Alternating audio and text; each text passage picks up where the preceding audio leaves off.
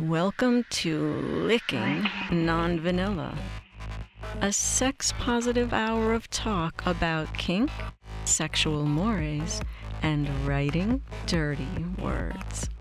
So grab a cup of cocoa, your favorite easy chair, and the lube as we go sailing into the dark, sweet waters of all things naughty on Licking Non-Vanilla with your hosts Ralph Greco Jr. and M. Christian. Okay, here we are. Welcome everybody to another version, another episode, another installment of Licking Non-Vanilla. I'm Ralph Greco Jr. here on the East Coast of wherever I live, and over there across the aisle from me is Chris, otherwise known as M. Christian, from the wild and woolly wasteland, or I should say wooded wasteland of Eugene, Oregon. Yeah. You know, I heard I was in Portland once, the only time I've ever been in Portland, for a play of mine. So, and somebody told me that Portland was the strip club capital of the world, of the nation. It's an interesting distinction, you know? I like that. I haven't been up there quite yet. I've only moved here about 6 or 7 months ago. So, right. You know, I haven't quite explored that yet. But, you know, I do know it has this wild side. And Unfortunately, Eugene does not. But still, I can't complain. I really love it here. Right. Yeah, you came from a very wild place, which was this Bay Area. Exactly.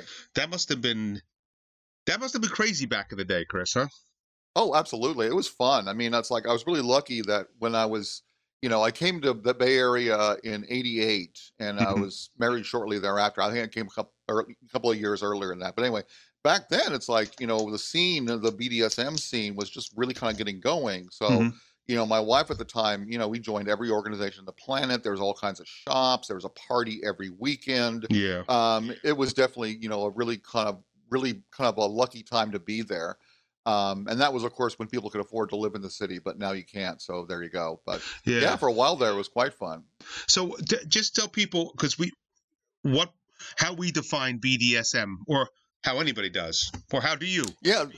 Well, that's a good point, because it's like, it's one of those kind of terms. It's like, you know, it's funny because when I was first in the scene, which is the other term for this world, you know, it was called SM.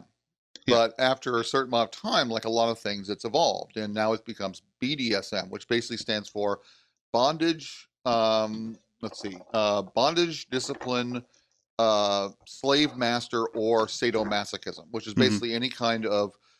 Well, I mean, it really kind of covers a whole bunch of stuff Exchange, right? You know, power exchange. Yeah. But it also includes a lot of fetishes. It also includes a lot of role play. You know, some people put age play in there somewhere. I mean, it's just like, it really is a big kind of umbrella term for everything that's basically, well, not vanilla sex. So. Yeah, you know, I was going to talk about one thing with you, but I think we're going in a different direction, which is perfectly fine. I was thinking maybe we could talk about getting how one acquires the keys to the kinkdom, as we said. Sure. How these days are different than they used to be, and what people should be looking out for, and how we define all this. What do you, first and foremost, because you were just talking a little bit about it, what are the big differences you feel between now and then? Oh boy, I don't want to date myself, but back then, of course, it's pre-internet, and back then it was really very much kind of you went to, like, for instance, an open group. In other words, a group that advertises and, you know, anybody can attend. And one of the best ones was the Society of Janus, which has been around now for, I think, like 50 years or something like that. It's one of the oldest, you know, kink organizations out there. And when I was a part of it, it was only like 25 years ago. I'm 25 years old or so. And what's great about it, it's a really kind of good entry point, because, you know, and, you know, they have like orientations where if you first, you know, join up, you can sort of like get the lowdown on what the organization is and what kink is about. And from there, you can go to like parties, and you can go to classes, and you get a newsletter, which I was actually editor of for like a year and a half. But it's a good entry point, because after a point, people start to recognize you. And once they know you as a person and know you're trustworthy and, are not like an arrogant twit or dangerous, the doors start to open up and you start to get invited to the parties that aren't advertised or the groups that aren't, all that public. But now, of course, with the internet, that's completely changed. I mean, there's still some groups that don't advertise and you have to know someone to get involved with, but now it's pretty much all done online as far as like, making contacts and such, which is, not good or bad. It's just, change. I do think that, there was a certain benefit to having to like, be a real person in the real world, but at the same time, it's like, it's not quite so isolating. So, if you're living in Frostbite Falls, Minnesota, and there's no other Kinksters in town, you can still like, connect with people and sort of share stories and get advice and such, which you couldn't do before. I think I remember back somewhere in the 80s finding a club in the city that was, typically you paid a lot of money to get in the door for the membership, and it was a club that some things were going on at. But and of course New York City was replete with Hellfire Club and a lot of places like that and societies like you're talking about. But I didn't know about the scene so much back in the day. But these days, you're right. It seems to have exploded with Collar Me and FetLife and Facebook. There's even, I guess you could find it on Facebook if you wanted to. And like you said, it's good because people can connect that can't usually connect. And then exactly, there's probably a bad side to that as well, like as in everything, But you and I, because we've gone to some of the conventions and taught there, we've always kind of approached it with. We say this over and over how wonderful we are, but we're very approachable and we like to talk to people and hang out and get to know people just generally. So it's easy for us to socialize in any kind of group generally, but I don't think everybody has such an ease, a way to discuss things with people and not everybody so is comfortable. So absolutely. If that's the case, and you're a little shy with your particular niche that you're into, and so say you sign up to go to a club or a convention, how do you think you should approach that? Like, it's different for you and I because we don't think that way. But I'm saying for somebody who's a novice or somebody who's just a little skittish in that way, not so social, how do you think they best should approach? Make an approach? Well, I think they're the best way. I mean, it's even though the internet is fantastic and so forth, and really, all kinds of special kinds of cool, and I definitely live on it more than I probably should. Nothing really beats like getting out there and actually meeting people. Now, if you're living in somewhere, like I said before, Frostbite Falls, Minnesota, you might be, in trouble. But, by and large, that they have like, the kink scene is usually pretty good about like having representation all over the place. So, do a little research, and there's usually like an organization or there's like what's called a munch. And munches are really quite cool, and they're a really good introduction. It's basically a whole bunch of kinksters get together at something like a chain restaurant or something similar, and just basically talk and just basically kind of meet each other.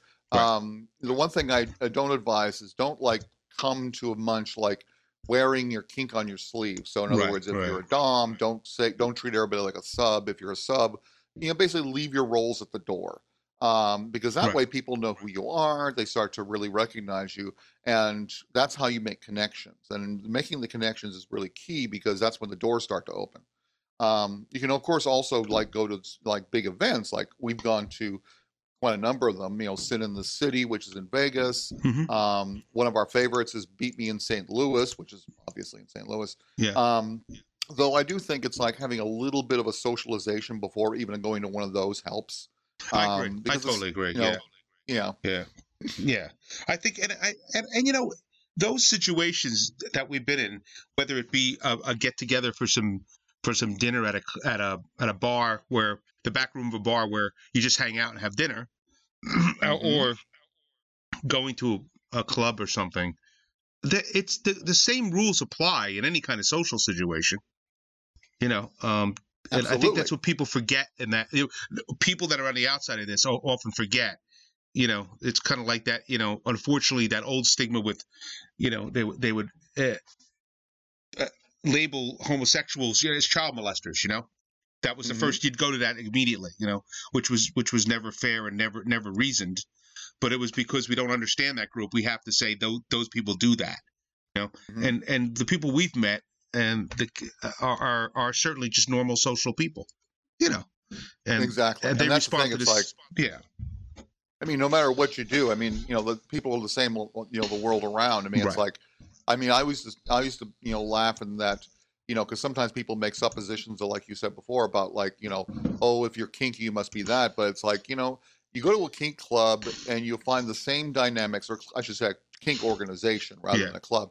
But if you go to a kink group and you hang out with kink people, you realize they're just like everybody. I mean, their interests might be, what they're interested in. But at the same time, it's like they still, get up every morning, put their pants on the same way, or skirts, or whatever your gender clothing preference is. But it's like, it's like the commonality is more, more delightful, I think, because you might be hanging out with someone who likes to get suspended from the ceiling by their nipples and somebody else who likes to, wear frilly dresses and get flogged, but, they're all still basically human beings. So, the best way of getting a good experience is by being a good human being. I mean, that's really it. And we could say that across the board for any relationship you're trying to start. A business relationship, with your brother or your sister, or with a partner that you may have some fun with. Doesn't matter, Exactly. And I think, well, we've experienced nothing but positive times when we've gone to any kind of convention. I think we could both say that wholeheartedly. But do you? Because I mean, I was wondering about this too. Do you find conventions increasing in frequency or decreasing in frequency? Yeah, I don't know. I mean, it's really hard to say. I mean, I probably could research it, but on the offhand, I think it seems to be increasing. Which is interesting because not to cut you off, but you always say this all the time to me.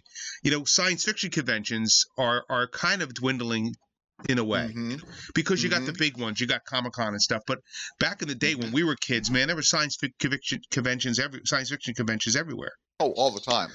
But it seems like they're going the other way. Like they're kind of becoming a dinosaur because of technology. People don't need the conventions as much. Exactly. But I wonder. But I guess because kinksters are hands-on, so to speak, they do need them more. Maybe. I completely agree. I think you hit it on the nail on the head. I'm sorry for interrupting you, but no, you're right. It's like, it's like one of the things about like science fiction conventions was you went there because that's the only place you could do things like buy books or see celebrities or watch movies. And of course, all of that, except for this meeting celebrities, you can do online. Yeah. But with kink, one of the big allures is playing with each other, and you can't do that virtually. So I think it's actually kind of increased. I'm trying to remember, when I was first in the scene, how many events there were, and there weren't that many. There really weren't. Of course, I was in San Francisco, which, a lot of times it's like cities like San Francisco don't have a lot of big events because there's already a kink presence. So like in San Francisco, there's like a public play space called the Citadel. There's also the coffee house called Wicked Grounds, and there's a bunch of private spaces. So you don't need an event, but other places like St. Louis, I mean, an event is where you go to play because that's the only place you can, find other kinksters as well as where the equipment is located. Right. And we should also say that the Citadel and Wicked Grounds have hosted both M. Christian and Ralph Greco Jr. That's true. On many occasions.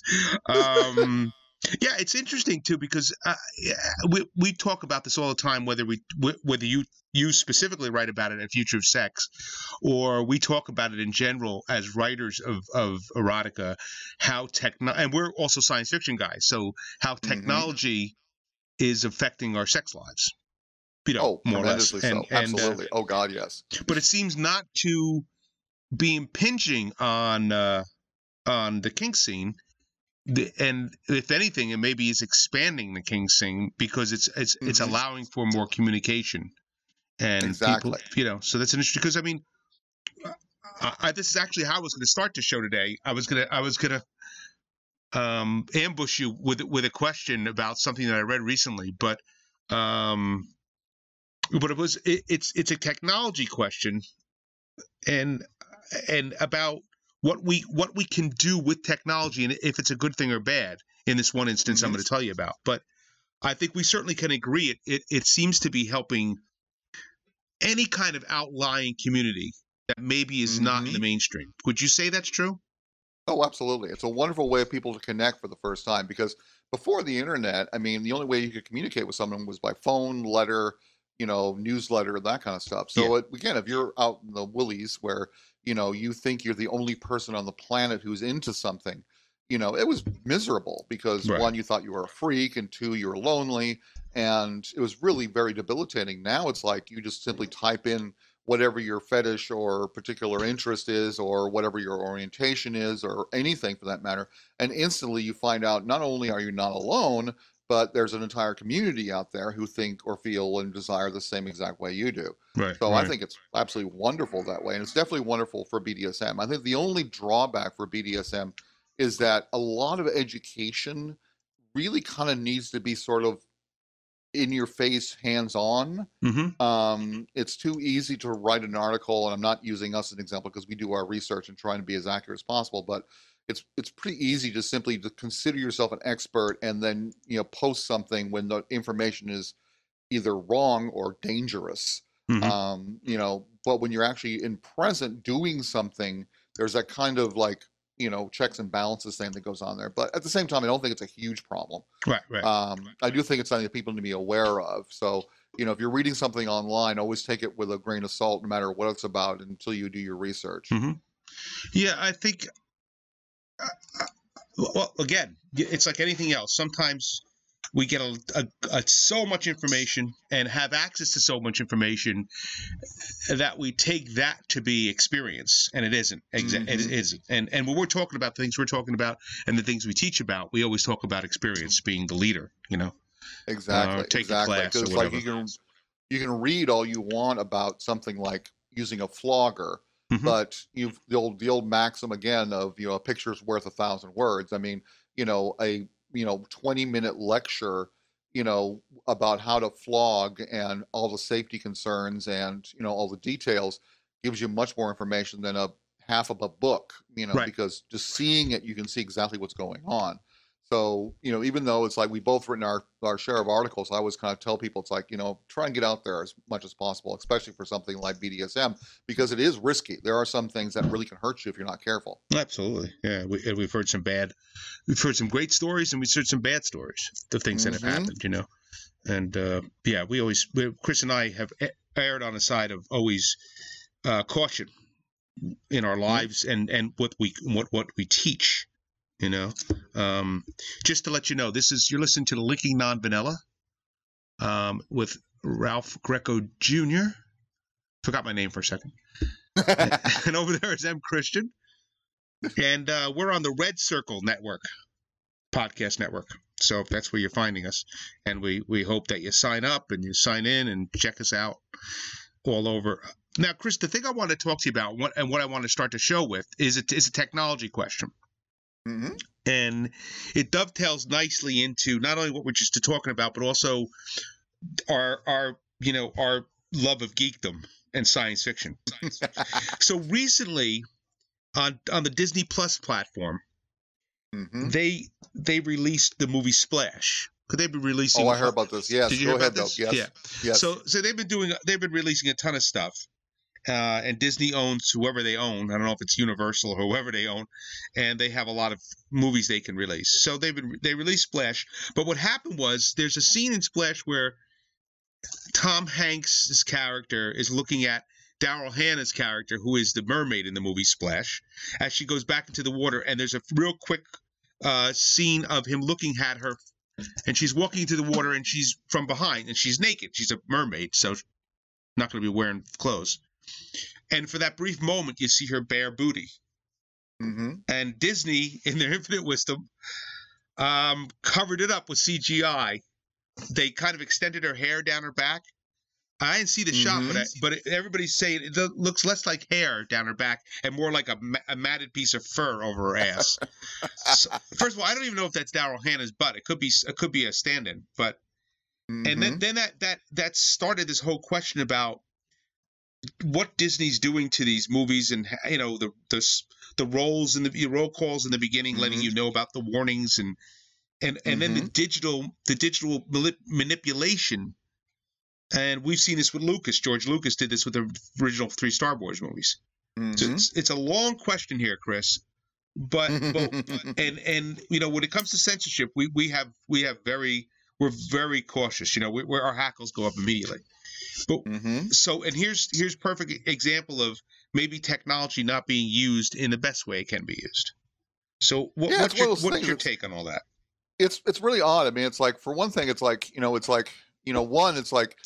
censorship is a government, so they're a corporation. They can do what they want, and if they own the film, they can do whatever they want as well. So it's their property. Exactly. And it always makes me uncomfortable, mainly because it's kind of hypocritical. Because there's movies even on the Disney Channel that are very violent, right? But dare you show a bare butt and the world comes to an end, right? Exactly. It's just like, give me a break. I mean, that's a long time hypocrisy, though. This has been around forever, where you cut someone's head off, it gets an R rating. If you show someone giving head, it gets an X. Yeah, right. So exactly. it's just that a hypocrisy of that is annoying. But at the same time, I can understand why they did it, because again, it's a family channel. Yes. And there's even more egregious versions of this. There was a conservative version of something like Netflix that was actually censoring movies, and then not censoring. They were editing movies, to remove like things they consider to be like bad. That's different.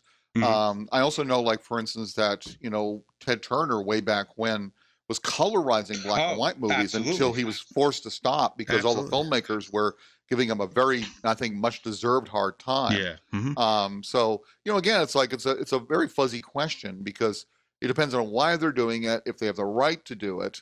In the case of Disney, I think they're perfectly fine doing it. I mean, I think it's kind of a silly little thing to do, but it's one of the things where it's like, it is their property and their channel. Absolutely. No, absolutely. You can't argue that.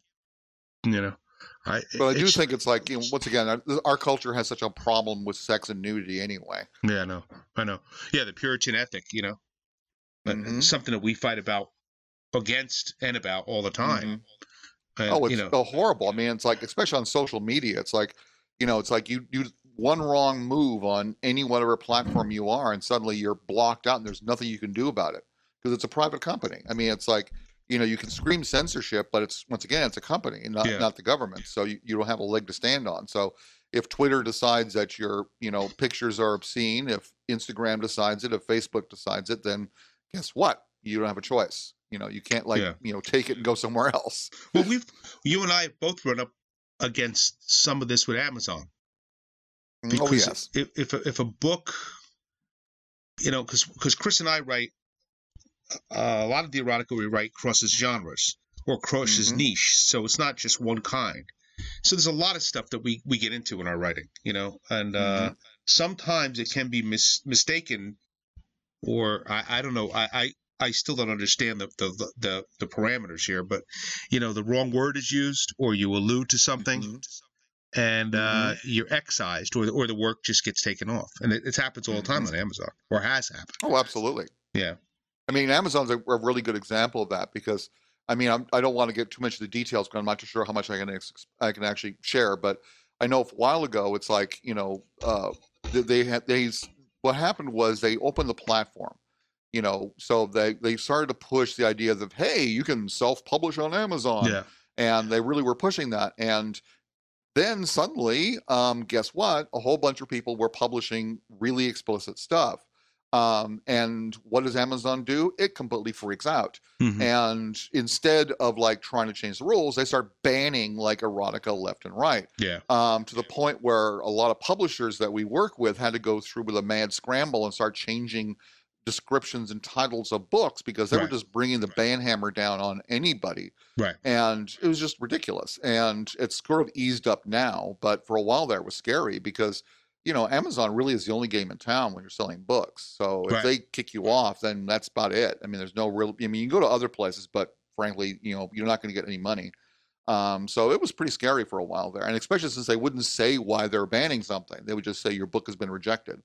So, and it's scary enough when you're an individual, but when you're a publisher, they could ban your entire catalog, so it was pretty scary.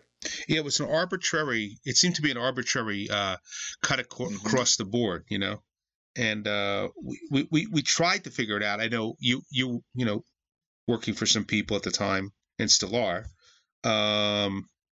And so I would hear it from you, and you guys were trying to figure out the parameters and what exactly was why it was happening in certain titles and not in others. And then if you tend to write a certain kind of stuff, certain buzzwords seem to get to them, even in the titles. Remember? And because I had a book and I know you had some stuff. I had a series that was we were wondering about because of just the way it was in the title. Even though it was a obvious fantasy, an erotica fantasy, but it didn't matter.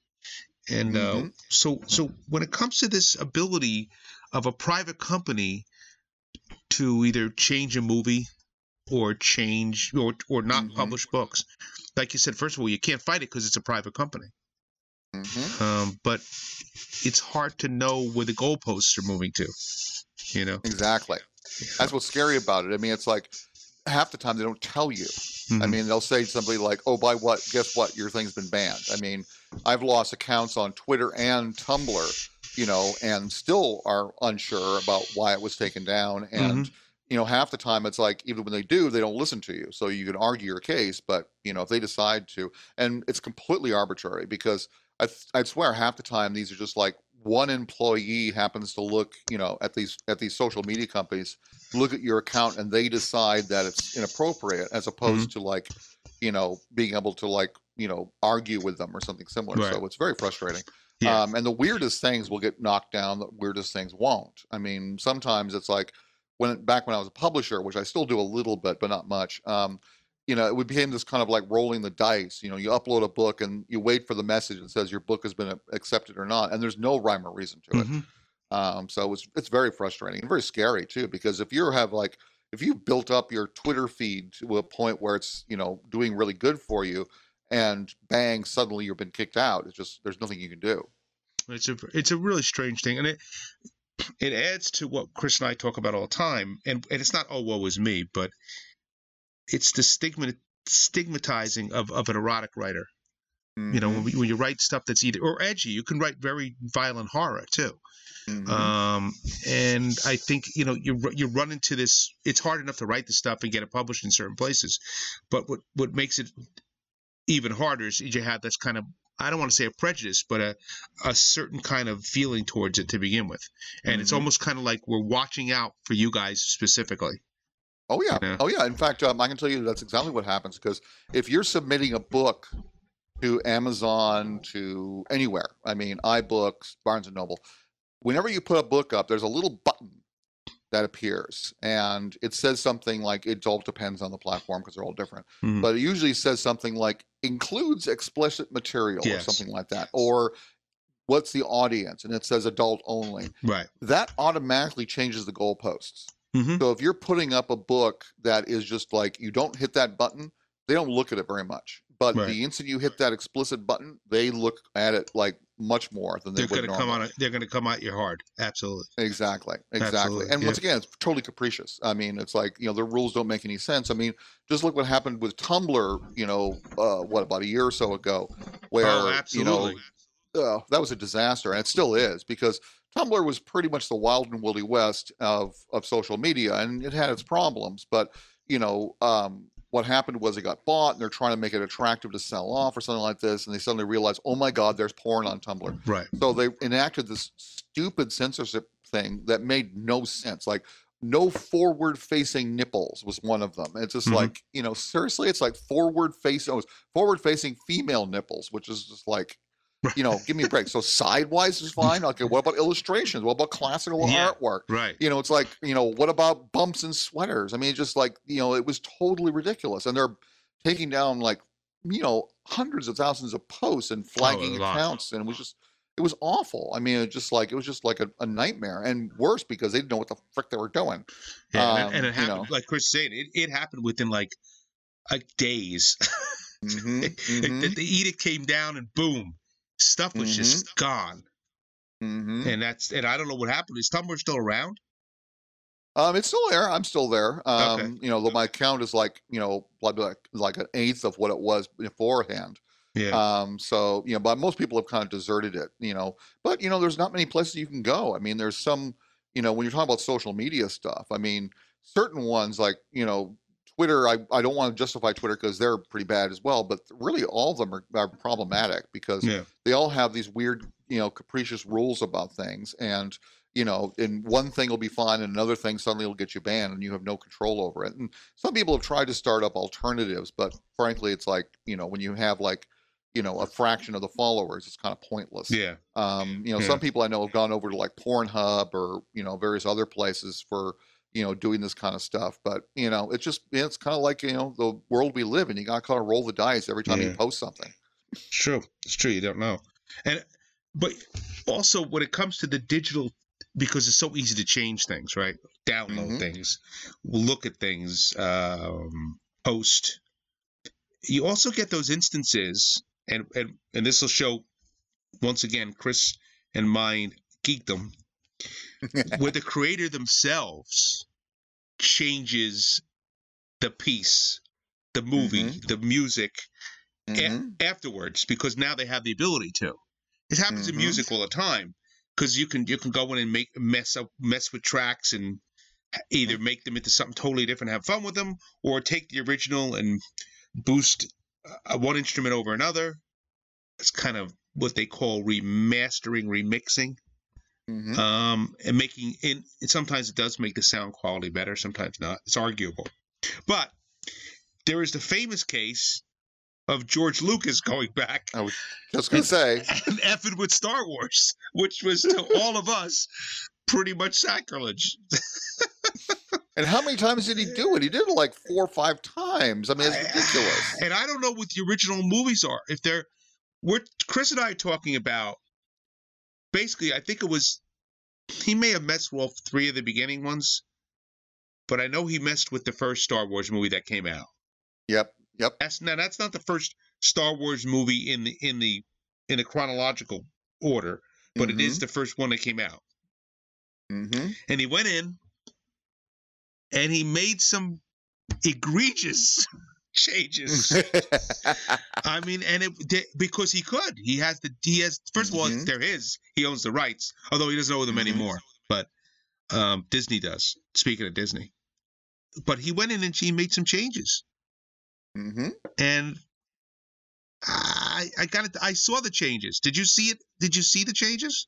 I think I did. I mean, I know there's a couple that were really spectacular bad. There was like the Death Star blew up. They added some CGI to it. There was like, there's a whole bunch of other ones. The famous one, of course, is Greedo shooting first, which was just like, I mean, it's like, seriously? I mean, it's like, it was just ridiculous because, I saw we talked before in one of our other shows. It's like I saw Star Wars when it first came out, and I love that scene because it shows like Han's a badass, and it's also like removes that classic trope of the hero having to be perfectly hero. Instead, Han just shoots him, and it's Chris, like describe what you're talking about because people know Star Wars, but describe that scene. Yeah, that's true. It's early in the film, and got Han Solo, who's the badass, played by Harrison Ford. And, our heroes have come into the bar and they're looking for a starship pilot. And here's Han. And this character starts accosting him and threatens him. And Han has his gun under the table and shoots this guy named Greedo. And I don't think it caused any kind of fuss because it was just, a scene in the movie. Yeah. But for some weird reason, Lucas went back in and digitally edited the original film. So it looks like Greedo shot. And then Han was defending himself. Right. Which is just like, seriously, why would you change something like this? It's just why would you change it anyway? I mean, why would you change the film to begin with? It undercuts the badassness of Han, too, like you said. Exactly. Yeah, this bad things in that. Yeah, he did some really bad things in that. Oh boy, and you know, so he keeps doing that too. I mean, he changed a whole bunch of things, and I mean, even the whole idea now that Star Wars is no longer called Star Wars; it's called the Star Wars: A New Hope, and it's not considered the first movie, but like the fourth or something like that. I can't keep it straight. So it's just like, oh, come on, give me a break, guys. Yeah, I just because for me, I mean, I do this all the time for Vintage Rock. I'm getting remastered classic albums to listen to and review. And I mean, in the remaster versions, what usually happens is they just make everything that much more defined and clearer. You know, maybe there was a keyboard part that was way down in the mix. It comes forward in the mix. Well, that's remixing. But anyway, generally, it just makes it more of a pristine recording and clearer, generally speaking. But there is remixing that goes on when either the producer or some fan who happens to be a producer or engineer, or the guys themselves in the band go in and they remix the album. So you're getting it totally different than when you first heard it. I mean, and a mix of an album is an art form all its own. It's like taking scenes in a movie and moving them around. And so it's a different beast altogether. And I know you can do it, and we say this all the time, you and I. Just because you can do something doesn't mean you necessarily should. But you know, I guess, like we said, if the creator wants to change it, he certainly can. But I like the thing to stand alone, what it was, good or bad. You know, I always really respect what Warner Brothers did. I think it was Warner Brothers. Please, if someone please, you know, write us and tell me if I got this wrong. I think it was Warner Brothers, because you mentioned that Disney has now like released a lot of their films that were questionable, you know, because of when they were produced. And if I remember correctly, Warner Brothers actually did the same thing, but they actually had a really really well done statement at the start of them saying, this is inappropriate then, it's inappropriate now, but changing, you know, or editing, you know, what was done, it basically whitewashes, you know, the issue. Well, in other words, you can't change history. You know, exactly. And I like the fact that they're not celebrating, but they're saying it's like, we're not going to remove this because it would be like pretending this didn't exist. And I thought that was very responsible. I thought it was very, very, very well done, because, you know, and Disney, unfortunately, you know, it's like, I mean, the Hannah's butt thing, I mean, it's kind of weird because, I mean, it is like more of an adult content. So I'm really wondering if they've done the same thing for a lot of the older films. I know certain films like Song of the South will never be seen again. They put that in the archive forever. But other ones still have problems. And I'm surprised what they still allow out, frankly. Yeah, it's weird too, because I think all that stuff should be seen and heard within the context of what it is. And that's how we learn of, you know, the good and bad of history, of course, right? We understand that when you see Song of the South, some of those things in that movie seem offensive in our eyes. They weren't offensive then in some ways they were. But you don't learn unless you read Huckleberry Finn, which famously has words in it that get it banned all the time. But you're not going to go in and change Huckleberry Finn or Tom Sawyer. I mean, these are masterpieces. People tried.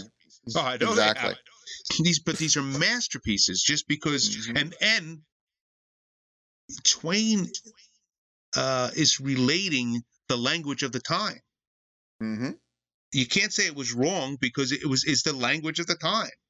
And like you said, to go in and to change that, to alter history because it doesn't fit our modern day sensibilities, and there's a whole host of things could be written about whether our modern day sensibilities are good or not anyway. But to judge that stuff by the color of our prism seems, you could judge it fine, but don't change it because where we are now. I think it's powerful to see what this stuff was. You know? Exactly, and understand why it was wrong. And it's like, like I mentioned before, it's like they're just kind of whitewashing over the fact this existed. It's better to face it and realize it was bad then, it's bad now.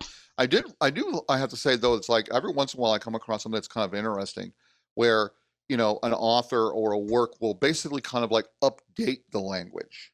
You know, and this might be apocryphal, and I really apologize if it is, because I just think it's a great example of this. And if someone's listening and knows more about this, please let me know. 'Cause I did some research, but I never could get an answer. But I remember listening to a radio show, and this is a group that does like performances of famous books, including science fiction, and they did an adaptation of Hey All You Zombies by Robert Heinlein. And if you've never read the story, I'm not going to spoil it for you, but it does deal with sex reassignment. And what I heard was they reached out to the Heinlein estate and actually got permission to alter the language in the story to make it more modern, because a lot of the terminology he was using was in the 1950s. Yeah. And I thought that was really wonderful, because the story didn't change. You know, they didn't edit the story. They just changed the language. And I thought that was really kind of cool. And I love the fact they asked permission, and got it. You better goddamn ask permission. Exactly. But, I hope this is a true story, because I really like the fact that, again, they just simply updated the language. Yeah. So they didn't use, clumsy or outdated or insulting language for, referring to like characters who were transgendered. Yeah. And I always really like that. So I think that's okay when you like update certain things. At the same time, it's like if you're trying to change the book itself, that's different, or the work itself. But yeah, it's always very weird and very slippery. And it's getting even more complicated now, because we have deep fake technology where we can basically make anybody into anything, and we could insert Dustin Hoffman into like, Triumph of the Will if we wanted to. Right. I mean, I mean, I'm usually pretty optimistic around technology, and I do kind of like, I have to say that I'm kind of a technophile, and I love playing with all this kind of cool stuff. But that is something that actually kind of scares me. It's the fact that it's getting easier and easier to sort of like digitally manipulate, what is reality or what happened in the past. And, and having very very difficult to, figure out what's true and what isn't. Yeah. And that's pretty creepy. And who's on the button? If there's somebody on the button and they have a certain prejudice either way, or a certain worldview, it can be altered to that. As beyond what the creator, because with the person who creates the piece, they had a certain world. Let's keep to their worldview. That's fine. But I don't want somebody else coming in and changing my view, how I want to do something. And, at the same time, it has the potential of being kind of cool. I really like the idea of creating like fake realities. So because we now have all this cool technology between image manipulation and like 3D printing, we can create artifacts, and media from a world that never existed. And I think that's really kind of cool. It's like how you see like, you look up like steampunk, which is the Victorian era kind of science fiction stuff, and how people are creating entire steampunk works and environments and devices, that once again never existed, but they can do that now. I think that's kind of cool. Yeah, I mean, and the whole world of virtual reality and how that dovetails into our interactions with each other, and of course our sexual interactions with each other. Oh, absolutely. Where we don't particularly have to go anywhere to have a good time, or go anywhere to lick non-vanilla, basically, and which is the name of the show, Licking Non-Vanilla, with Ralph Greco Jr. and M. Christian, the Red Circle Network. Anyway, so we see this all the time, but we write about this all the time. You more than I, at Future of Sex, about the how technology is taking over. Good and bad. Oh, it's very cool. It's very, very cool. I have to say, it's really very cool. I mean, by and large, it's like there's a couple of things that pop up every blue moon that makes me kind of go, ew, dystopia. But for the most part, it's actually pretty positive. Like virtual reality is really exciting. I mean, the problem is it's expensive. I mean, you can either, if you pay for like a high end, virtual reality rig, it'll cost you a couple of grand. Mainly because it's not just the rig, it's the computer that has to run it. But now, like, there's the Oculus Quest, which is only like $300, $400, which is ridiculously cheap. And it's actually being produced by Facebook, of all places. And then you have also PlayStation Network has their own version, which is like $400. And if you want to go ultra cheap, but it's really not all that effective, is you can use your smartphone with like a plastic clamshell you strap to your face. But, I mean, my dabbling with it hasn't been all that much because I can't afford it. But I'm actually quite excited the fact that, for $400, you can get a pretty immersive experience. But yeah, there's like all kinds of adult sites now that are, doing virtual reality. And there's tons of them. If you type in virtual reality porn, you're going to get buried in it. Yeah. And then you got the sex toys, that some of which we've reviewed. that are often like intelligent. In other words, they're designed to work with like Bluetooth and proprietary apps, Yeah. and then over the internet, so you can actually feel what's going on the screen or in your virtual reality rig. It's really quite cool. Yeah, they sometimes those toys are more intelligent than the people using them. That's true. But yeah, I mean, and you know, it's funny too. I don't know if we talked about it on here, but I've certainly talked about it plenty of times because I got connected with a company called Real Touch, the first people to make this kind of like apparatus that you had that you could wear in certain parts of your body, and then watch a video, a movie online, and then there was prompts. Cool. There was prompts in the movie that would activate the thing you were wearing. Cool, that's great. They developed that technology from NASA because it was called haptic technology, HAPTIC. And actually, NASA came up with it because it was how they could steer spaceships through telemetry.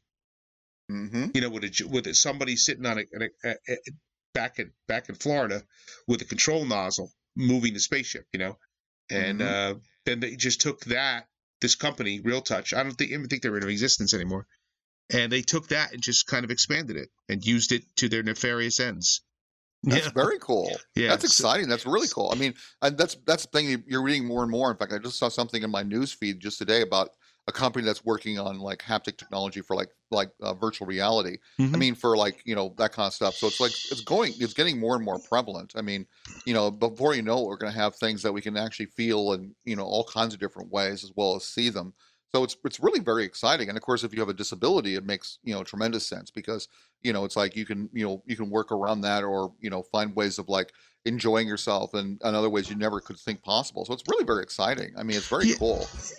Yeah. And like anything else, you know, you got to cheat back in certain areas. It gets too much. It gets not enough. I mean, it's like anything else, you know, and people find their way or sometimes this pendulum swings well on the other side. You know, and causes some problems. But, you know, we tend to find our way through, or somebody builds a better mousetrap. And then we go to that. And I love the fact I love the fact also, I mean, when this technology first comes out, it's usually ridiculously expensive. I mean, you know how that goes with anything. I mean, the first computers, I mean, you don't want to think about how expensive they were. Now it's like you can, you know, basically, you know, plop down like a couple $100 and have a nice little laptop. So the same thing with virtual reality and all this technology. I mean, I reviewed a couple of Internet of Things sex toys, and they run everything from like $100 to $200, which, you know, it's pricey, but not that bad. I mean, when you think about it. So, you know, and the quality is ridiculously quality is unbelievable. Good. I mean, we've seen some stuff come across our desk that we had a review, like you were saying. The quality of the stuff is just unbelievable. Unbelievable. I mean, you know, talk about back in the day. As opposed to now, it's like you were playing with like, it's just Tinker toys back in the day. And they're awful stuff. Yes, it's stuff that. Oh, there's awful. And those old sex toys were awful. I mean, they were disgusting. They broke. They were badly designed. They were just like jokes. They're like novelties. And now it's like you have like, you know, well-established sexologists and researchers who are designing them and, you know, engineers that might as well be working for NASA, right? You know, putting the guts in there. It's really quite amazing. I mean, and again, it's like there's so many of them. I mean, there used to only be a few companies. Now there's like dozens, if not hundreds. Yeah. So it's like, you know, you take your pick and that's like, you know, you can have anything you ever wanted. And all those companies feel free to contact advertise with Licking Non-Vanilla. We'll take you. Advertise, please, and we'll mention you on Don't make us beg. Absolutely, we can be bought. We can easily be bought. Yes, we definitely can be bought. Yes, we're actually quite affordable. Yes, yeah. That's the thing about Chris and I. When we whore ourselves out, we're we're very affordable. You know.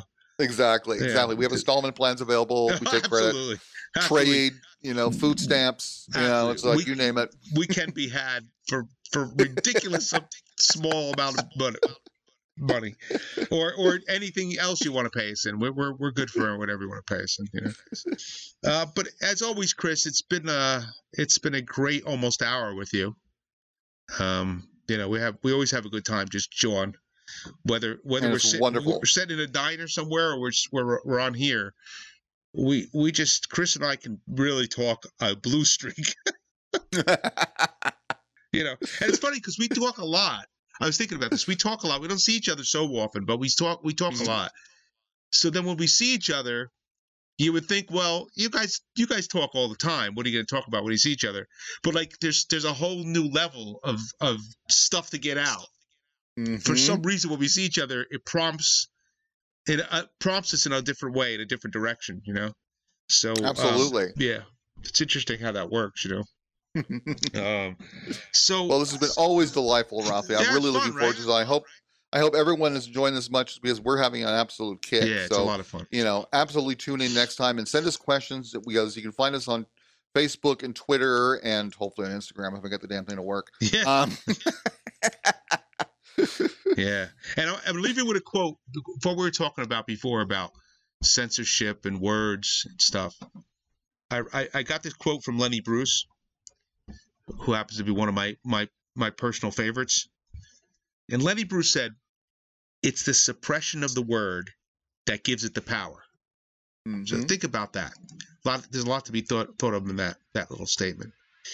Chris, what can I say? We're gods among men. Yeah.